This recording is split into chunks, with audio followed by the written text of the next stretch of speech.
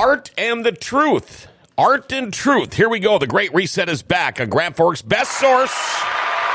David Waterman with the Midwest Public Health Coalition is here at our show today. The Great Reset is brought to you by Executive Properties. Are you still putting off that project around the house that's been bugging you forever? Do you think you can wait until spring and call a contractor and have the work done ASAP? Well, good luck with that. Executive Properties has openings right now to get that project done. In fact, you can check out their Google reviews. Aaron says Chris and his team did a spectacular job on the damage to my aunt's garage and siding. Kept us up to date on the progress, and the finished product was amazing. Thank you for your professionalism and hard work. Hey, get that project done sooner than later. Call Executive Properties, 701-330-1273. Well, if you have any questions or comments, feel free to call us. 701-213-0863 is our number here at Grand Forks Best Source. Again, now, the Great Reset, we do not put this show on Facebook or YouTube. But I tell you what, if you want to listen live, go to gfbestsource.com. Click listen now. It's all live. If you want to chat, just click the Twitch link in the upper left corner. We're now on Rumble, too. It's posted on the GFBS Facebook page, so that's something you might want to look forward to. Here we go. Before we get going too much further, it is time now for our daily segment called Jokes My Neighbor Tells Me. Here we go. Jokes My Neighbor Tells Me. I just invented a thought-controlled air freshener. Well, it makes sense if you think about it. And they're getting better all the time.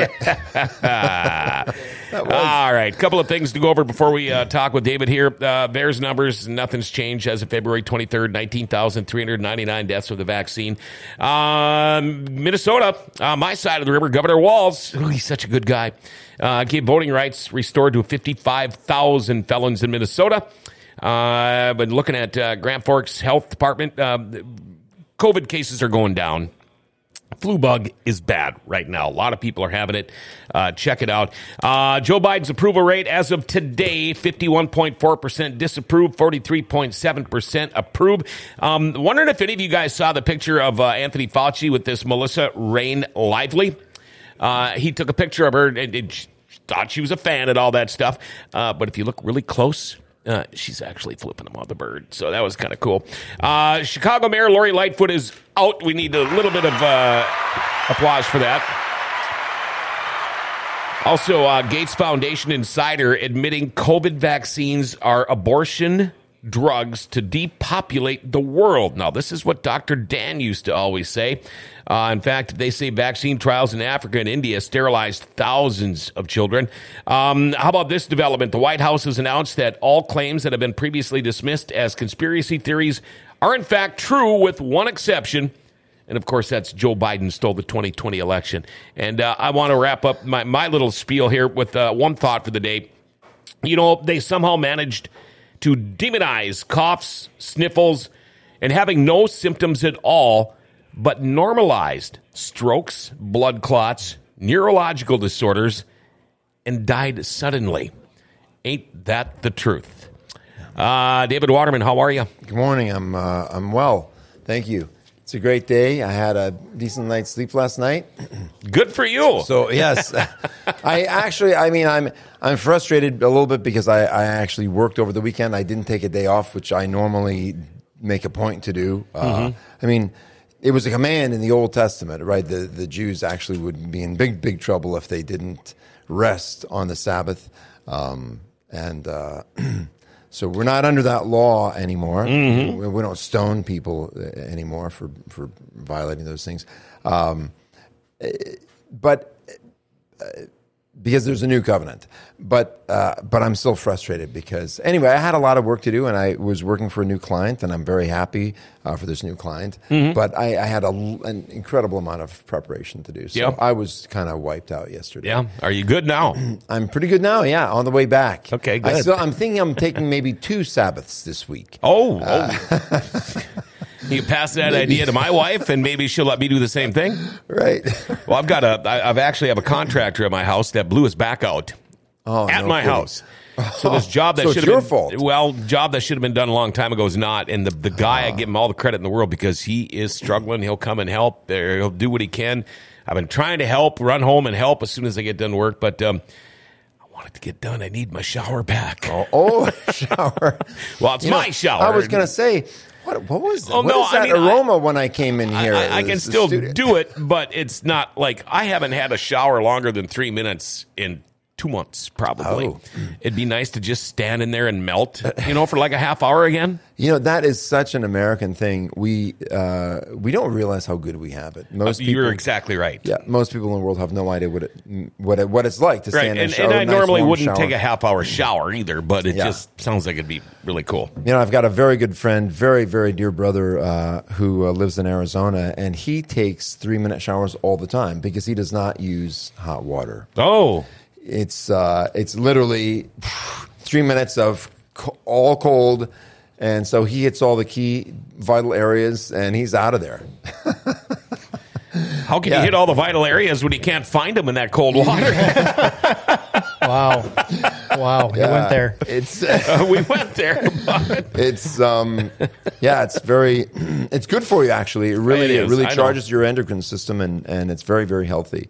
A lot of people. I sometimes do I often do a 20 to 30 second cold rinse. I'll do that too. At Yeah. the end, just hit the cold and stand under there for 20 or 30 seconds. Wakes you up a little bit. It does, for sure. Sure, Yeah. sure. I have absolutely no desire to do that.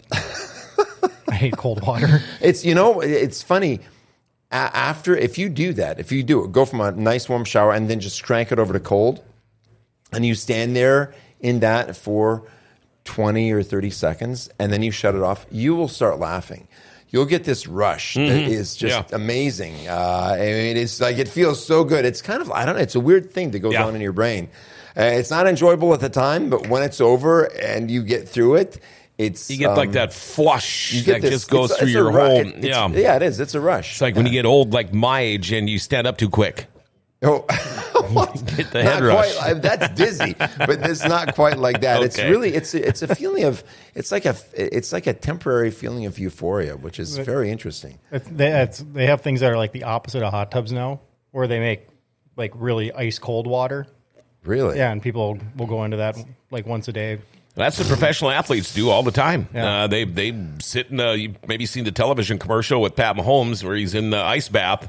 Well, I mean, he likes to put the bath bombs in there, but that's what they do. What? They Really? in a tub full of water and ice. And how long do they sit in that? It can't Probably be too till they- long because till they seize up. I don't know. hypothermia is going to set in at some point, right? Yeah, I see. I did that the one time. I took like the polar plunge thing where I was at Bible camp years ago. We were in a sauna, and they had cut a hole in the lake in the ice, and we went right from the sauna, jumped in the ice. Granted, it was only like 4 feet deep, but I'll probably never do that again.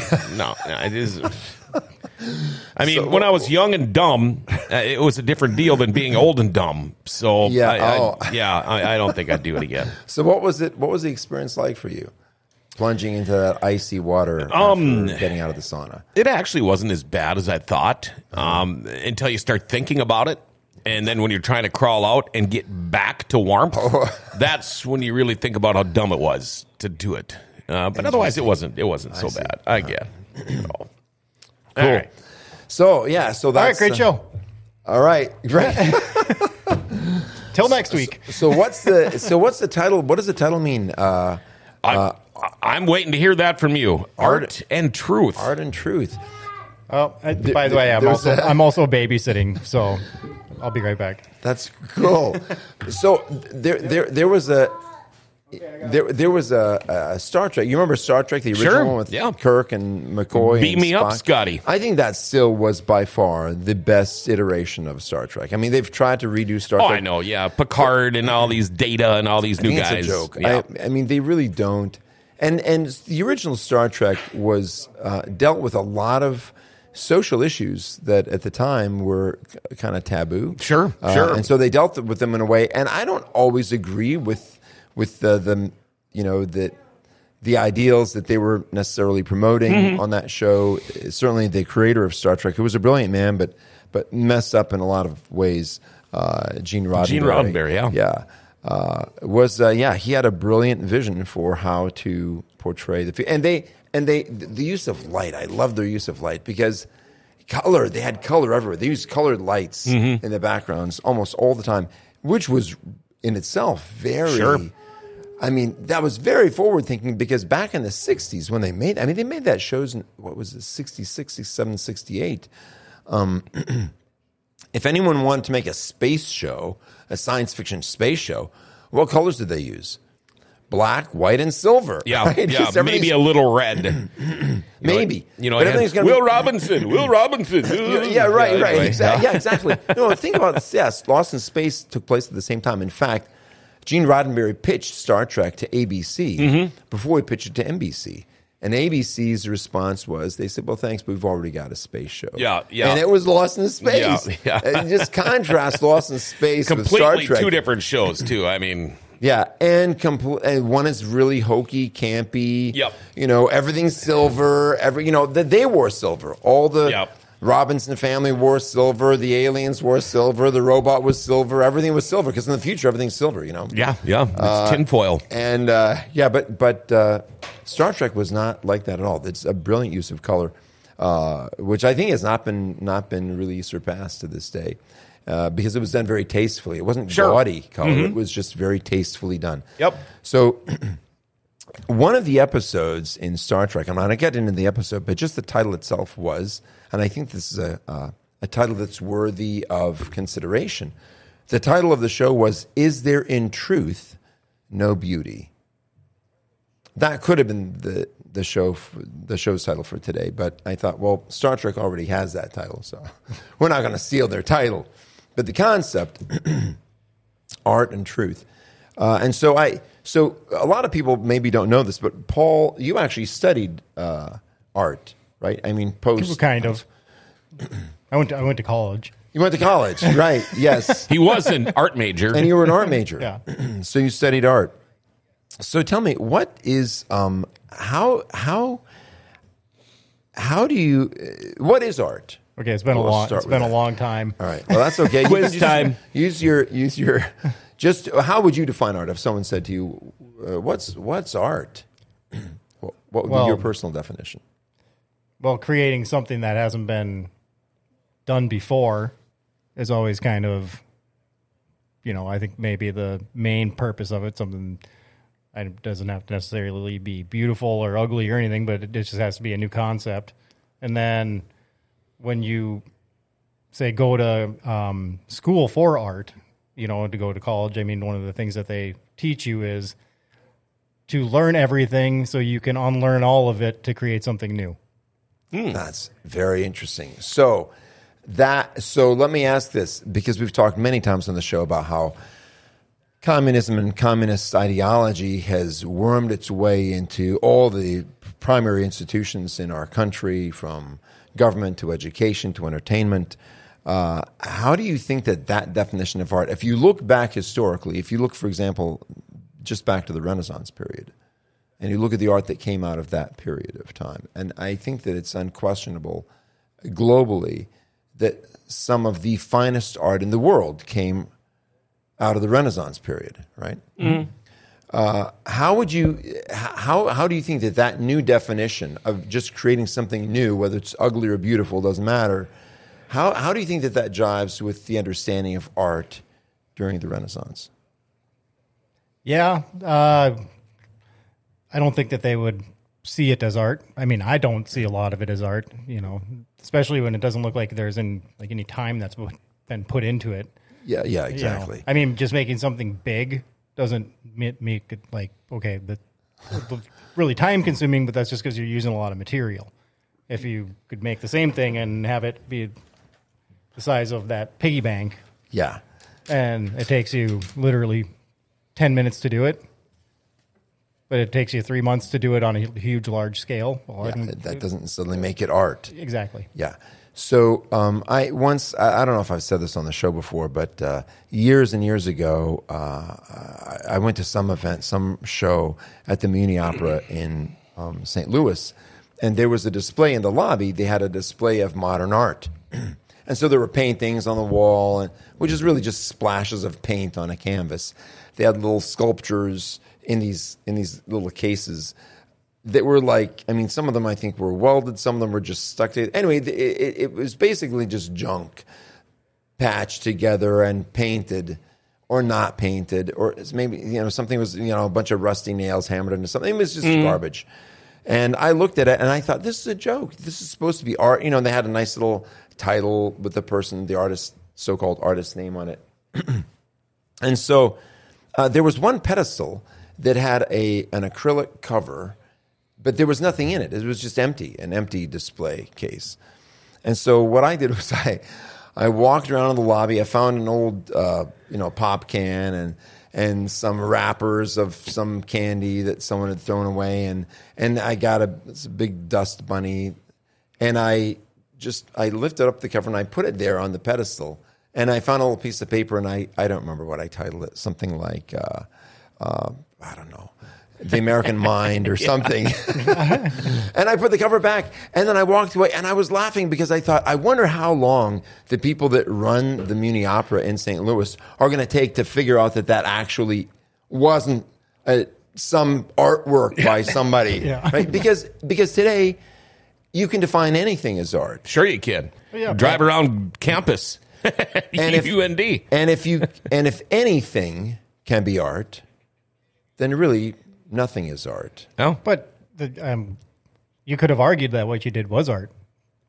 Because you saw an Oh, empty... and some people would. Yeah, because, you guys saw Sure. an empty case, and you decided to find some things around there and put it in that, so you created action art. it's to the point Because now. your actions are what created it. So by the definition, the new definition of art, that would be, you could argue that that's art. I would argue that you can't change the definition of art.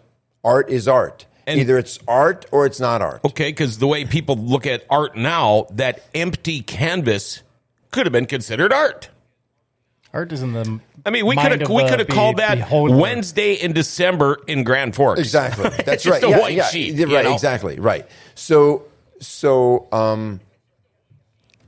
like the I think what you're talking about, art is more of like a community thing, because art could be in like the eye of the person that sees it, and they could be like, "This is the most beautiful piece of artwork I've ever seen," but that could be one person. But now, if you have a community of people that all say, "Okay, you like there," we all think that is crap. But this other guy, you got 30,000 people that like that piece of artwork. I think that would kind of define. So that would go to the statement, beauty is in the eye of the beholder, right? And in the community. And of the community. Right. So here's the question. If you can convince the community that garbage is art, is it now art? In other words, is art defined by consensus, or is it defined by a specific set of ideals and standards with purpose? Well, I think academically, yes and no.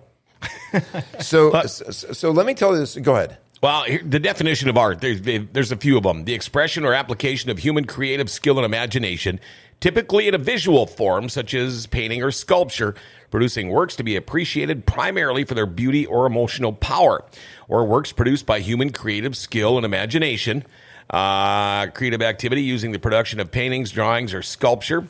Or how about the various branches of creative activity, such as painting, music, literature, and dance? Those are the visual arts. And subjects of study primarily concerned with the process and products of human creativity and social life, such as languages, literature, and history, as contrasted with scientific or technical subjects. And then finally, how about a skill at doing a specified thing, typically one acquired through practice, like the art of conversation. So there's lots of, I guess, definitions. Guess you could say it has a broad brush. Well, Yeah. so there are multiple expressions of art, and I think that that definition you just read kind of touches on that. I mean, they didn't even mention music. So one of the things that I don't think that I heard in that definition, John, you can look at that again and tell me that I miss it. But is the word creative in that definition? It must have been. I just don't remember hearing you say that. Ooh, There was a lot to it. Yes, Because- the expression or application of human creative skill and imagination. There we go. Human creative skill and imagination. So to create something, what does creation mean? Like if you take here, let me illustrate like this. Who's got a good timer? Do you have a timer on your phone? I want you to time me. I'm going to do a little activity here. Rob. It's not going to be on camera. I got it. There we go. Okay, just tell me when you're ready, and I'm going to create something. Just tell me when you're ready, and I'll start. Ready? Just say go. Go. Okay. Yeah, I'm sorry that for the viewing audience, you'll see this in a minute. It'll just take me a minute. I don't know how long it'll take me. We'll find out as soon as the timer stops, I guess.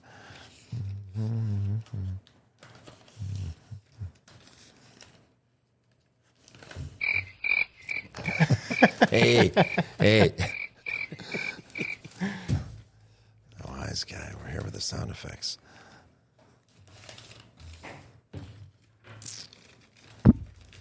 Okay, stop. How long? 37.8 seconds. 37.8 seconds. Okay, from a plain, ordinary sheet of paper, I've created this. Who knows what this is? It's art. This is? Nah, no, I didn't say that. But what is it? Do you know what this is? It's a rocket ship. It's a paper aeroplane. It's a paper aeroplane. That's right. It's a paper airplane. So it took me 37 seconds? 38 seconds. 38 seconds. So let's see. So I just want to see if this, I'm just going to try. I'm going to ask Paul, I'm going to ask you to, we'll see. We'll go this way. Oh, my eye! So it flew, right? It did. That flew. The landing was a little bit different, but It was, it kind of she came did in a little inverted. barrel Yeah, roll and yeah. then kind of Yeah, so I thought it was a pretty smooth landing. it wasn't bad. Okay, so that took me 38 seconds to create from a piece of paper that airplane. Okay, now I'm gonna fill for me because I'm gonna run and grab it. Okay. I'm not gonna ask Paul to do it because it's not like he's my slave or something. Okay, let's fill in.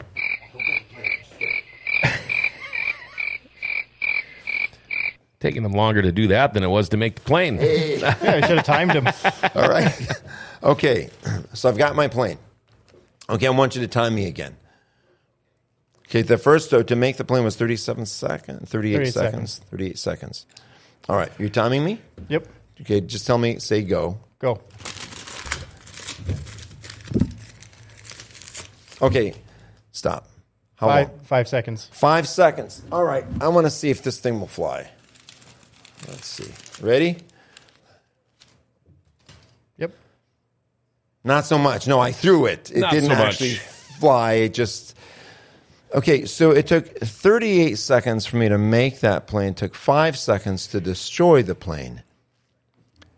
Those pieces of paper, would you consider them, I mean, as a paper airplane, I could write a message on that plane, fly it across the room, and the person on the other end could open it up and read it, right? That would have some value. Sure. Does that have value? Yeah, it's Dadaism. It's what? Dadaism. Dadaism. What does that mean? It's not so much the fact that you tore it up; it's where everything landed just randomly. Yeah, right. I'm serious. So the point is, Where's Dale to do our definition checking? the point is that if you redefine art to mean anything, it means nothing. Okay. If you redefine marriage to mean anything, any relationship. So John, if I were to say, well, hey, the fact that I'm coming and talking on the show means that you and I have a meeting of the minds on the show, right? Mm-hmm.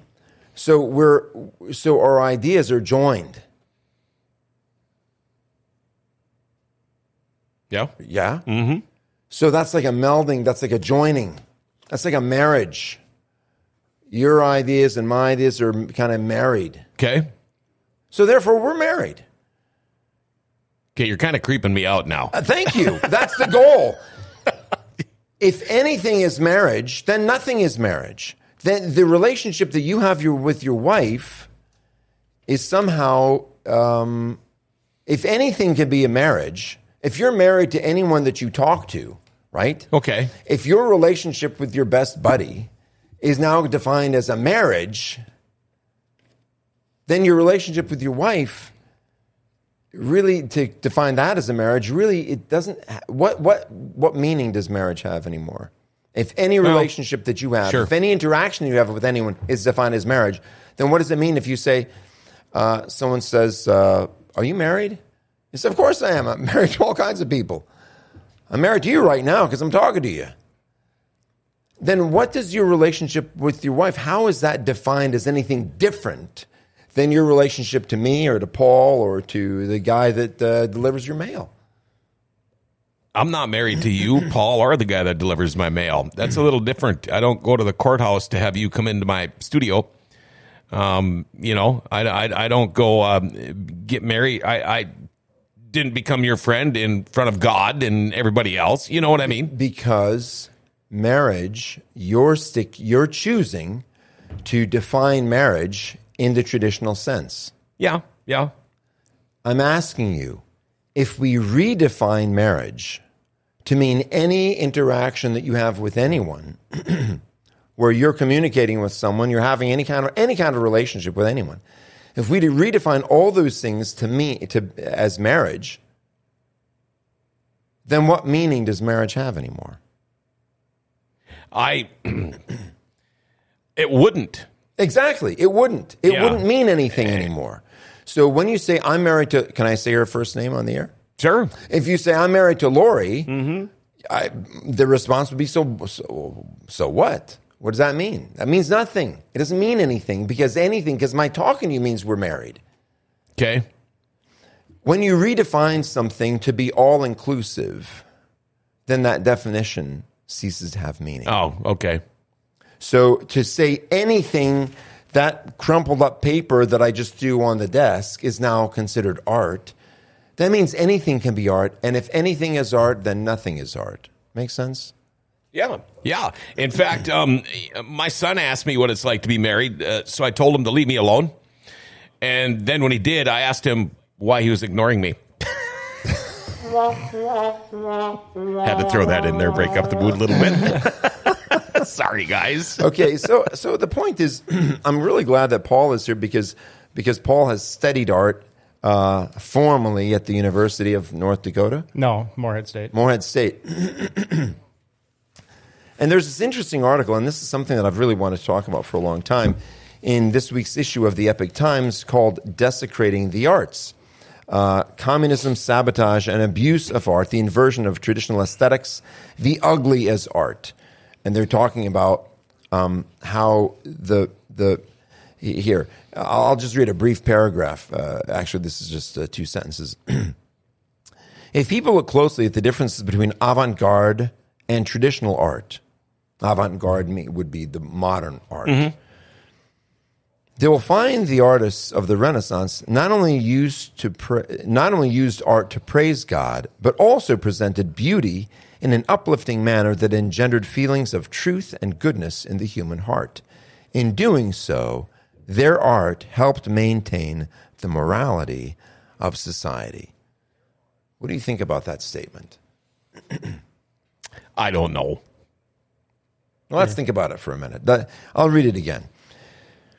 If you look closely at the differences between avant-garde and traditional art, they will find the artists of the Renaissance not only used art to praise God, and we see that clearly, right? That's clear. Sure. Renaissance art is all. I mean, they're not just pictures of angels and of Jesus and of creation, but it also presented beauty in an uplifting manner. That's what it says. In an uplifting manner that engendered feelings of truth and goodness in the human heart.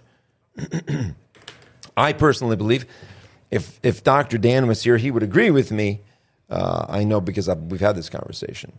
That is the goal of art, to uplift and to lead us to a higher level of thinking, a higher value of the things that are truly valuable, like human life, for example, loving relationships between people, the act of love itself. taking care of others in a way that benefits them, even if it doesn't benefit us. I've been, was it the Louvre in France? Yes. I've been to some pretty big museums, art galleries, whatever. Renaissance art to me, compared to nowadays, 90% of the people, the sculptures, the paintings, the whatever, they're naked. None of them have clothing on. That was what I got out of Renaissance art, and I know I shouldn't have.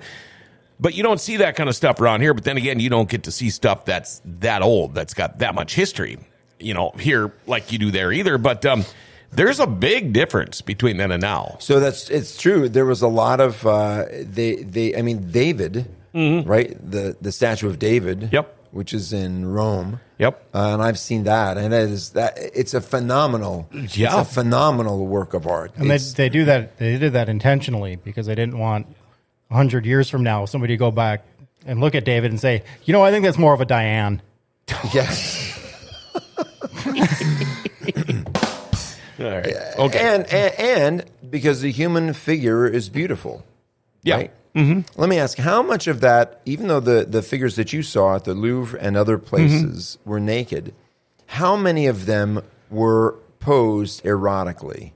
Not too many. No. Right, exactly. No. Right, yeah. So they're in some position and they're naked, but it's not like they're trying to elicit a sexual response. That picture nowadays isn't going to make Penthouse. Not at all. Or Playboy or anything like that. That's right. Okay. Yeah, and there was a lot of nudity back then, but in the art, but it tastefully. Yes, and it glorified God's creation. Sure. In the Garden of Eden, Adam and Eve started with no clothes. Right. But it says that they were naked and they were not ashamed because sin had not come into the world yet, so there was no reason to be ashamed of being naked. Can you imagine that? That usually the Garden of Eden is presented, and there's always some kind of a flower, or there's a tree or a bush, or Eve's hair comes down and covers. No, yeah. But because because now that's there's a really big fig leaf there, Eve. A certain level of shame, but when God created us, there was no shame. Right. Because there was no sin. So to portray the human figure in a way that is not pornographic is art, because the human figure is beautiful. And let me ask, how many of those figures that you saw, those naked figures, were how many of them were obese? I don't mean full. I don't mean a little bit. I mean obese. Okay, if you were to go by my neurosurgeon's standards, the majority of them were obese. If you were to go by my neurosurgeon standards, I had my last back surgery. I'm 6'2". I weighed 240 pounds at the time, and I was obese. With the body shaming and things that go on nowadays, a lot of these people, I would consider them. But it was like, I was just in Europe in October. You don't see too many obese people. What I consider obese is somebody morbidly heavy. Grotesquely heavy. Right. Not my neurosurgeon. Obese is a 6'2" guy that weighs 45 pounds or whatever. But no, the art like that, there weren't heavy people like we see now. Right. So even though you could look at a woman who was maybe a little bit had a little bit more adipose tissue, a little bit more, a couple little love rolls, and you can say, but that's not. We wouldn't call that person fat. No, right. And somebody might prefer someone that way, and somebody might prefer someone who's thinner, sure, right? Yeah. But there's a difference between skinny, and thin. Yeah. Right. There's a difference between you see people that pleasantly plump and fat. Yeah. Right. Yeah. I love the new term now, dad bod. Perfect. So there's a Hill Street Blues is a show that came out in the 80s.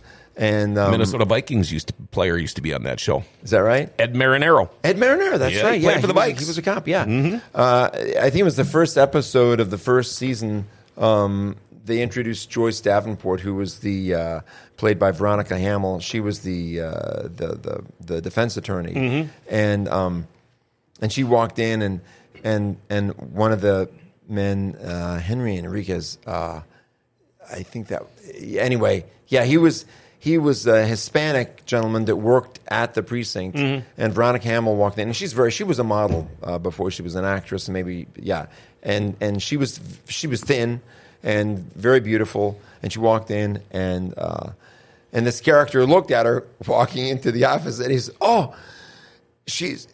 she's look at that man, he's watching, and he said 10 more pounds and she would be perfect.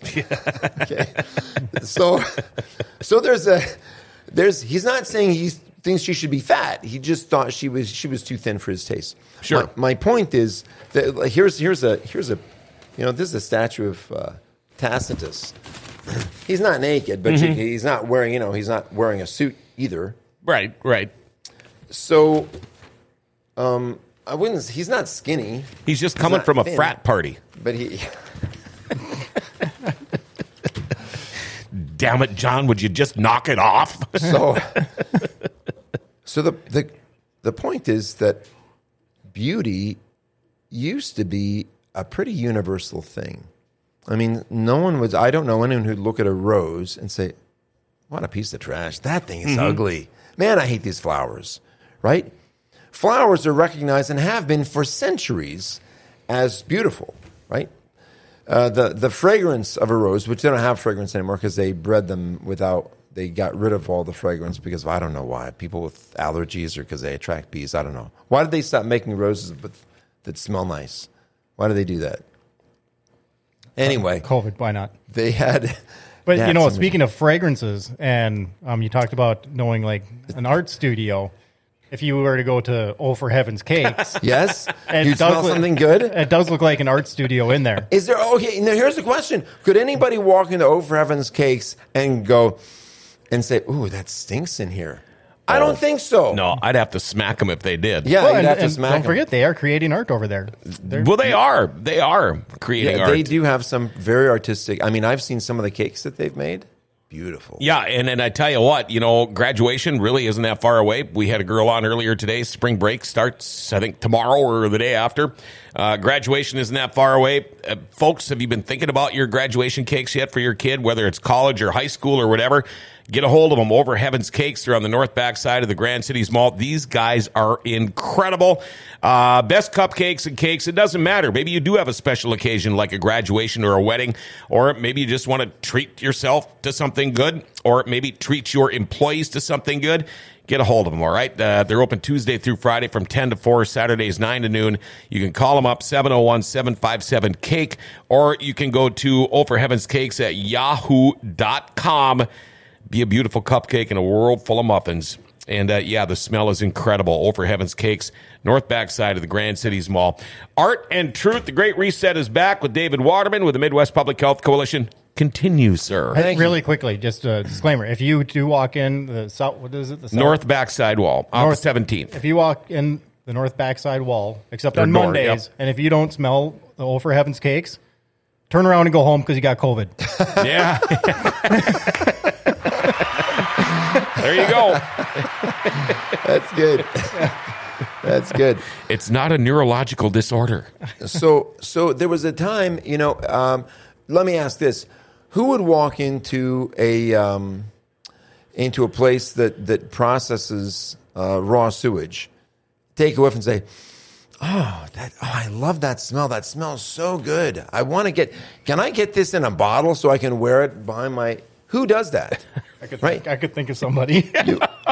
Okay, Paul could think of somebody, one person, right? But there's a pretty universal understanding and appreciation of things that smell good and things that smell bad. Sure. Right?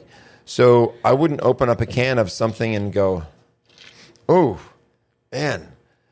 Or as wives like to do, right? Hey, smell this. Hey, come smell this. Yeah, or ew, taste this. Right. No, thank you. Right.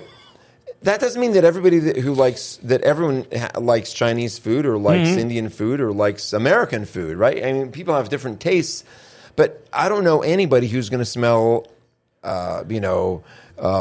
an Indian dish of curry chicken and say, "Oh, that never stinks." goes away either. No, That they might stains your just brain. say, they might just say, I don't like that. I used to when I worked construction, you go to the crew and say, you'd pass gas really bad, and you'd say to the crew, "You smell marijuana?" Come on, man. It wasn't me. Well, maybe it was me that did that. But anyway, I keep breaking away from us here. I'm sorry. The point is that can either one of you argue with me that I'm not talking about the individuals like the person that you know, Paul, but who likes the smell of sewer gas. But would you not agree that there's a pretty universal consensus about what's beautiful and what's not? Niagara Falls, sure, the Grand Canyon, the Statue of Liberty. And again, I'm going to interrupt, but I'm Flowers. sorry. Really, beauty is in the eye of the beholder. Some man's garbage might be another man's, treasure.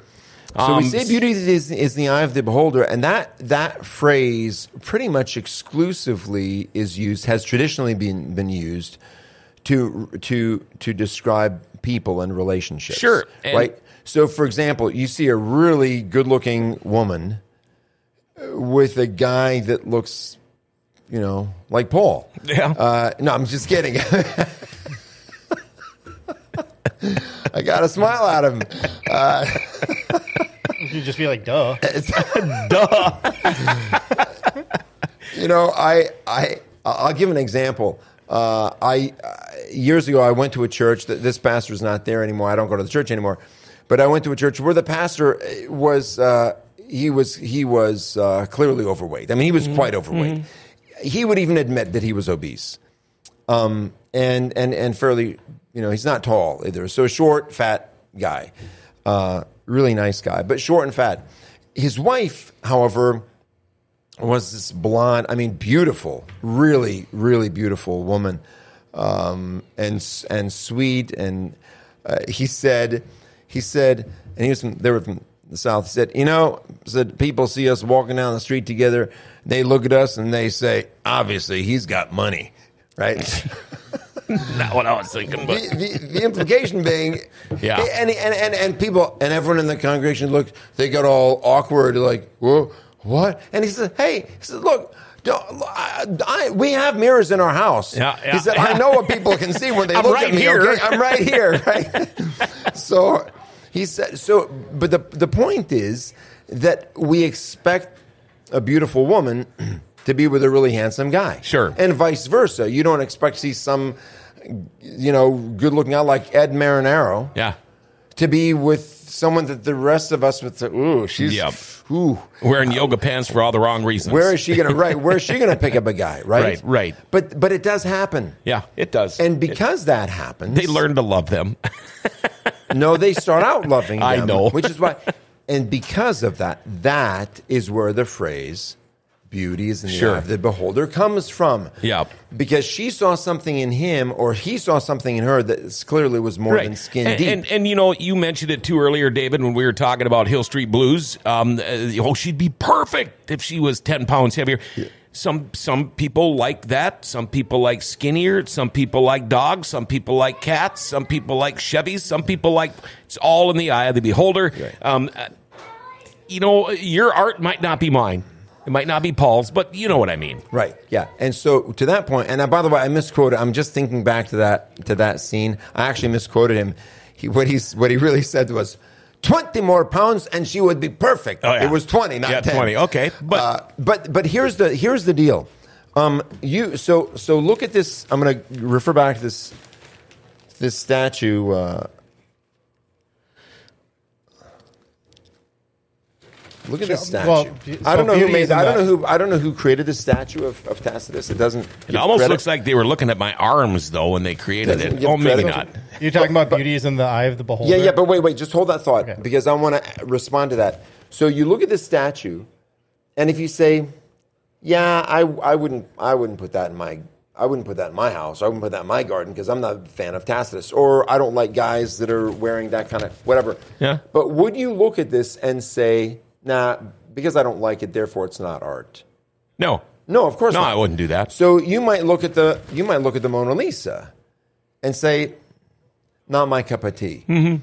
But you would recognize it as a beautiful work of art. Sure. I mean, even though it's not your particular... Right. And I still took my picture directly in front of the Mona Lisa just for that reason. But of course, I get you. It's not something that I would think is, wow, this is pretty great art. But according to history, it is. And so I'm just going to leave it at that.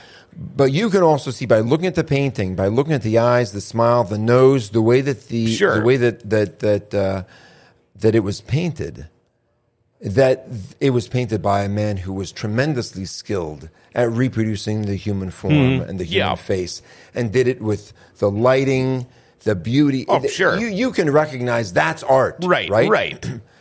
I mean, I've got some stuff, David, in my house that Paul did.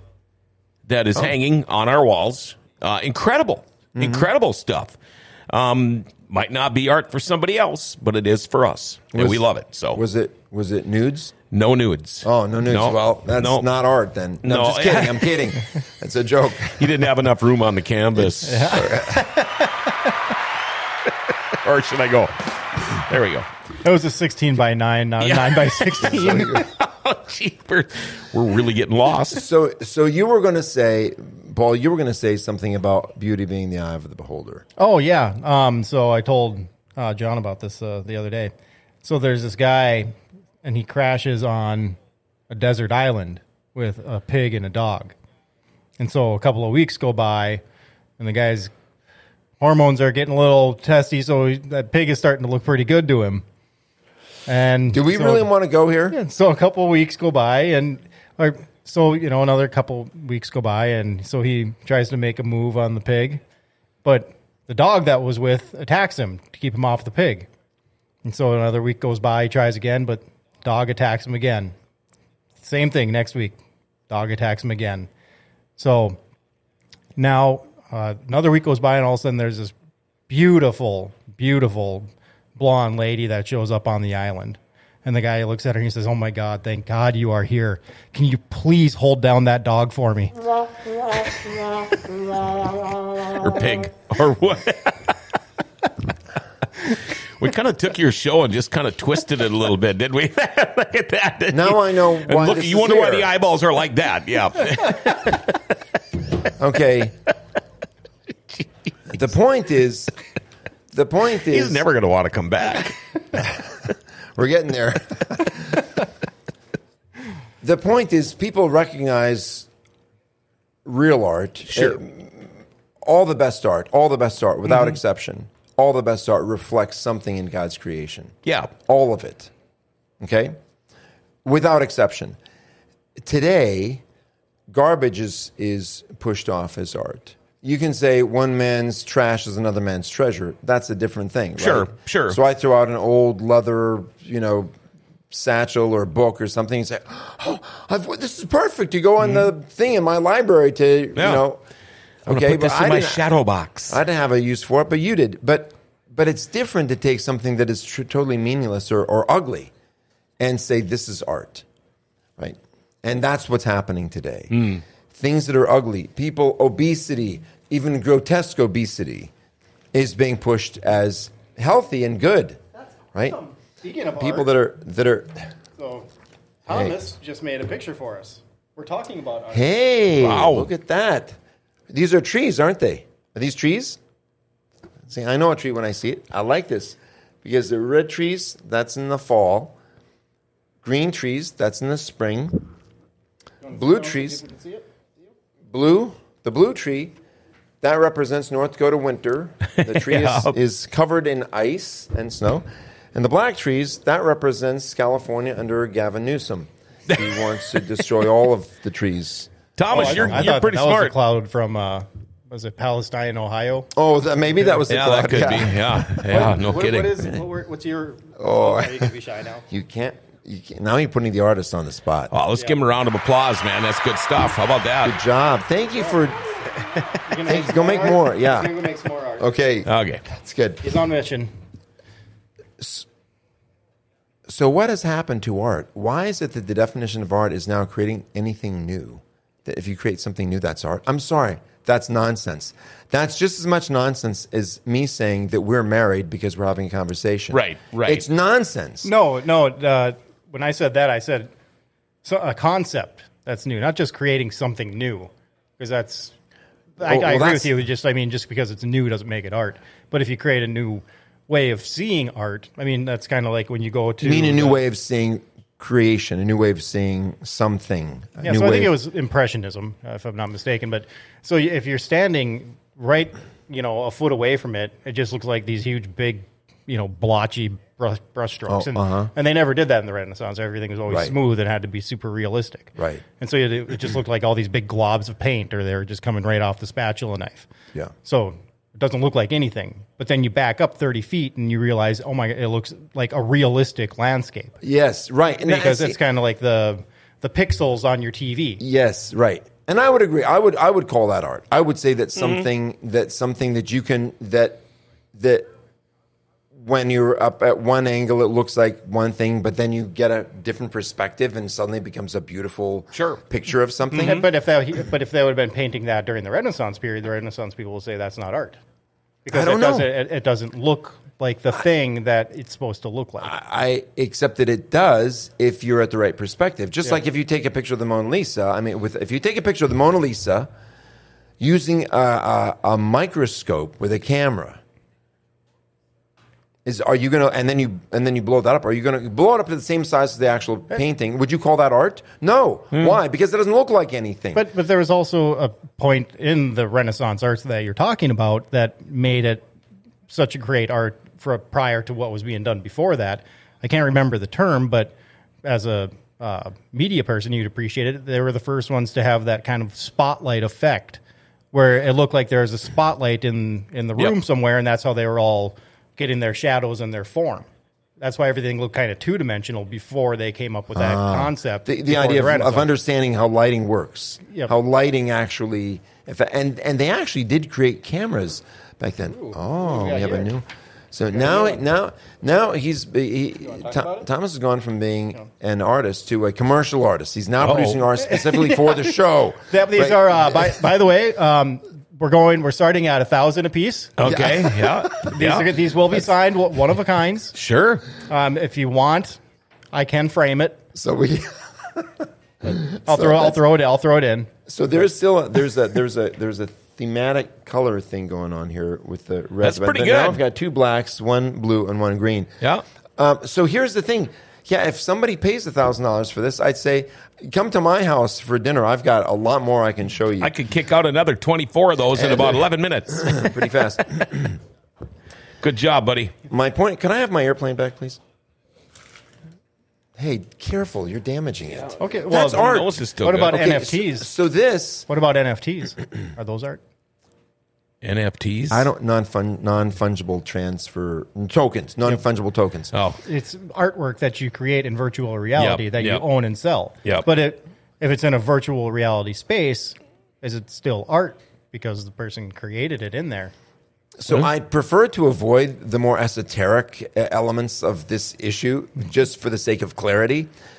This is not art. This was a paper airplane. It's no longer a paper airplane. It was a lot easier to destroy the paper airplane, which I'm not saying was art. It was a lot easier to destroy that a lot faster than it was to create it. Sure. The destruction of the definition of our understanding of art is happening at a very rapid pace. And it has dire consequences. Just like this plane could no longer sail across the room, it could no longer go from point A to point B smoothly and cleanly the way that it once could. We will no longer be able to continue our society smoothly and cleanly and transition from where we are now to a future where our children live in a society where they understand freedom and liberty and beauty the way that we and generations before us have done. Let me just, in order to wrap up the show, let me let me point out the other side of modern art, or what's called in this article. They refer to it as avant-garde, right? The new stuff. Tell me if this makes sense to you, Paul. The various mutated forms of avant-garde try to upend all the achievements of the Renaissance, to destroy the uplifting, therefore bourgeois potential of art, literature, and music, so that man, bereft of his connection to the divine, sees his only creative option to be political revolt. In other words, that's the goal. That's the goal of turning art on its head. That's the goal of saying that what was once considered beautiful is now ugly. What was once considered ugly is now beautiful. What was once considered virtuous is now horrible. And what was once horrible is now virtuous. Okay? I'll read it again. The various mutated forms of avant-garde try to upend all the achievements of the Renaissance, to destroy the uplifting, therefore bourgeois, potential of art, literature, and music, so that man, bereft of his connection to the divine, sees his only creative option to be political revolt. Ugliness that is so carefully nurtured by the Frankfurt School, and Dr. Dan has talked multiple times about the Frankfurt School, which is a communist think tank that's designed to destroy our civilization, our society. So carefully nurtured by the Frankfurt School, has corrupted our highest cultural endeavors, and popular culture in tune becomes openly bestial, wrote one academic. Admiring and idolizing such ugliness brings forth the dark side of people, decadent, depraved, violent, evil, and other negative kinds of thoughts gain ascendancy. The pursuit of such ugliness has led to deconstructing and uglifying scenes of the divine and of humanity's own divine nature, as well as acts of direct blasphemy against the divine. This has alienated people not only from the divine, but also from their innate divine nature and traditional values. And along with that goes the inability to have true, loving, healthy relationships. So, we're at the end of the show. I want to read something. I was going to start the show with this. But this comes from, and then this article goes on to talk about the perversion of literature, because literature is also an art form, right? Literature and music, sure, sculpture, painting, drawing, all of those things. Miming. Yeah. And the communists actually use literature to destroy tradition, and they've done that successfully for many years. Sure. They did it in Russia. They did it in China. I'd like to... Germany? Yeah. They destroyed a lot of art. They destroyed a lot of art. A lot of literature, a lot of art. Yeah. This is from God's Word, and this is from Philippians chapter 4, beginning in verse 8. And this is Paul writing to the church in Philippi. And this is his statement. And I want you to, John, I just want you to listen to this and tell me if what this triggers in your mind when you hear these words. He says, and this is his concluding his previous statements. Finally, brethren, whatever is true, whatever is honorable, whatever is right, whatever is pure, whatever is lovely, whatever is of good repute, if there is any excellence, and if anything worthy of praise, dwell on these things. Or another version writes that, let your mind meditate on these things. Think about these good things. Yeah. I'll truncate it. Whatever's true, honorable, right, pure, lovely, of good repute, if there's any excellence, anything worthy of praise, dwell on those things. Okay. I submit that all art, in its traditional sense and in its true sense, at one point was a focus on those things. That's yeah, right. I agree. That's what art is supposed to represent. It is, yeah. So when you take a tin can, you crumple it up, and then you splash black and gray paint on it, that's not. What is there about that that's honorable or right or pure or lovely or of good report? What's noble about that? Nothing. Yeah, but most of those artists during the Renaissance, though, they were commissioned by churches and stuff to paint whatever story Yeah, they some of wanted those them to paint. paintings would take years, you know? Yeah, and it was what the church wanted them to paint. I mean, it's not like they had a lot of creative freedom. I don't know about that. I don't know that I agree with that. Not all of them certainly were commissioned by the church. The churches did commission artists to do certain paintings, right? The Sistine Chapel wasn't something that someone said, "Hey, I think I want to paint that. Boy, that's a big ceiling. I'll get up there and paint that." Mm-hmm. Right. But there was a lot of art that glorified God that wasn't commissioned by anyone. It was the artist was painting it because that's what he wanted to do. And if someone commissions something, says, "I'll pay you for this," does that mean that it's not art? If I pay you to paint a portrait of my family, whatever it is that you do, does it suddenly become not art just because you got paid? If I hire you and Paul, you and John, No, I'm not to come saying and that. build I'm a not saying garage that- for I'm me, not saying that it's not art. Okay. I'm just saying if you were to talk to that artist just like in a room, would you say, if you had all this time to make something like as grand as this, would this be the topic that you would have chosen? And they would probably say, well, no, I'm getting paid to do this. But so that doesn't leave, now you're more of a commercial artist. You're not, like I said, you lose that artistic freedom. I mean, that's why they put a couple of things in here and there that are kind of like secretive. Yeah. Okay. So. Oh, yeah. So that, but still, Disney's great at that. But still, Disney's got great at anything anymore. Boy, we could talk about Disney for another hour. Maybe next week. Yeah. They're in trouble. Boy, those guys. There's an article actually in here on Disney in the current issue of the Epoch Times. Disney. Here's the point. I want to talk about something that was uplifting, but something that is under threat of destruction. You know what this is? I know what this is. Hold on. You know what that is? I think that's a pretty good. How old is your son? 4. He's I think 4. it's a piece of watermelon on a stick. I thought No, that's one of those. if it was orange, I would say Yes. it was a dreamsicle. That's what it is. It's No. a dreamsicle. Well, he didn't have the right color orange. That's all. Yeah. It's a dreamsicle with a bite out of it. Yeah. I think that's pretty cool. Oh, I thought sure. too. Okay. I like that. Bite out of it with a very large mouth. Large mouth. Turn it upside down. It's Pac-Man with a mohawk. There you go. There you go. All right. So the point is, I think that we have done a great disservice to ourselves in allowing art to be redefined as whatever somebody wants to call it. Sure. Yeah.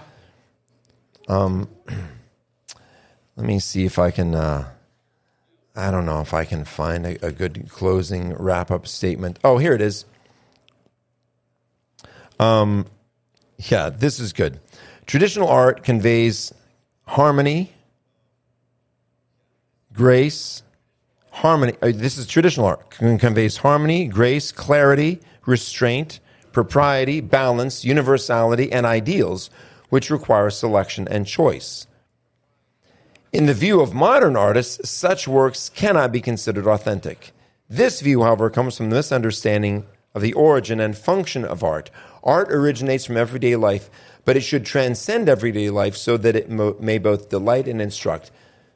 It should transcend everyday life so it can delight and instruct. Because of this, during the creative process, artists must select, refine, and process what they're going to portray. Mm-hmm. You've got to select, refine, and process what it is that you're going to portray in this art. Blindly focusing on this understanding of realism artificially restricts the boundaries of life and art. That's what the modern artists would say. If this type of realism is art, then what everyone sees and hears is all art, in which case, why spend time and money training artists? Do you follow me? Mm-hmm. If anything is art, why spend time and money training artists? Okay. Here's an interesting, since I read from the scripture, this author says, pretexts such as expressing one's true self. Expressing one's true self, John. Do you express your true self? Sometimes. Okay. Okay. Well, and the reason I don't always is because of what I do. Oh, yeah.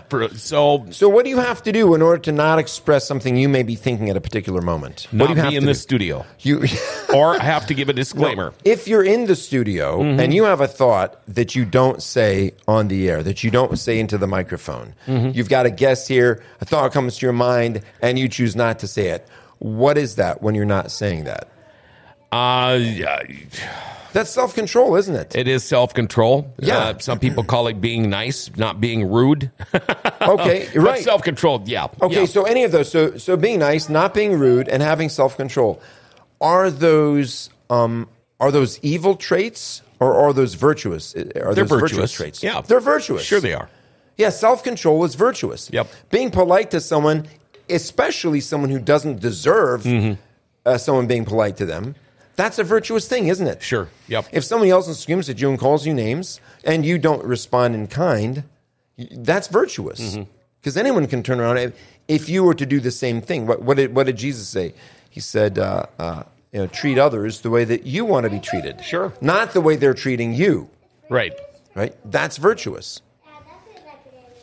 So this is interesting. He says pretexts such as expressing one's true self, which would mean not using self-control, but expressing one's true self and giving free rein to one's stream of consciousness, have led people to abandon traditional moral standards and indulge in the demonic side of human nature. Can you argue with that? I can't argue with that. No. So self-control, restraint, not using that kind of language in polite company. Is there even such a thing as polite company in our society anymore? We try. What is civilization if it doesn't mean acting civilly toward one another? And the arts should elevate civility Yeah, I agree. and nobility. Mm-hmm. And we right now have a culture that I think is being manipulated from higher sources that are actually lower, that are debasing us as individuals. They are getting us to be more profane, more vile, more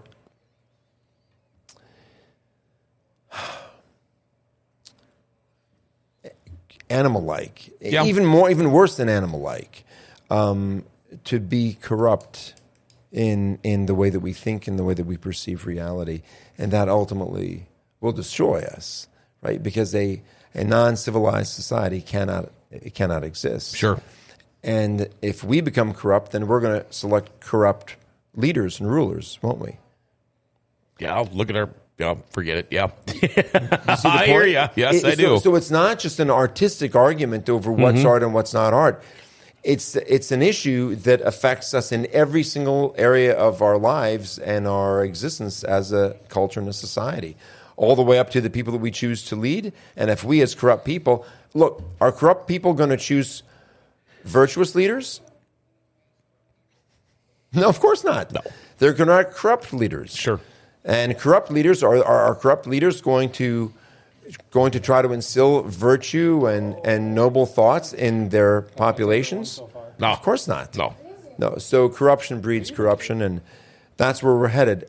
So this is a call. This is my request that we turn back to civility, to morality, to true art, and a true understanding of beauty in all its forms.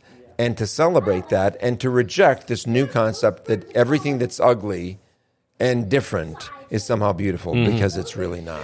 And you don't get this out of me very often, but amen on that, brother. I agree with you. I agree with you 100%. Thank you. Not knowing what we were going to really talk about today, art and truth, this was really a good time for me. I was thinking at first, gosh, we're not kind of on the same page here when we first started, but... you always seem to bring out the best in us, David, and keep it up. Thank you. Thank you, sir. And thanks to the kid for bringing us all the great artwork. How about that? All right. We will see you next week, my friend. Thank you. All right. There we go. Wow, the Great Reset. And thank you to David Waterman for coming in today. Great Reset brought to you by LifeVantage. If you're one of those people that take collagen, maybe you've heard of this, maybe you haven't. It's the one-of-a-kind collagen. Not only replenishes your body, but it helps your body create its own collagen, and it does this by using natural products, and then it maintains it. Now, if you'd like to find out more about this amazing product, contact Stephanie Kornelka and LifeVantage for more information. Check out stephk.lifevantage.com or text to 701-230-9306 or email skbesthealth@gmail.com. You can click on the link on gfbestsource.com and it'll go directly to LifeVantage, so it's pretty cool. Biohack your life with Stephanie Kornelka and LifeVantage. All right. Hey, tomorrow, Grand Forks County Sheriff Andy Schneider joins us, and it's been a while since we have talked with Sheriff Schneider, so I'm really looking forward to this. It's going to be a great time. Have yourself a great remainder of your day, okay? And remember to like, share, tag, and follow us. Hit that notification bell on your smartphone. You'll never miss a show that way. Grand Cities is a wonderful place. Grand Forks' best source is giving it an identity again.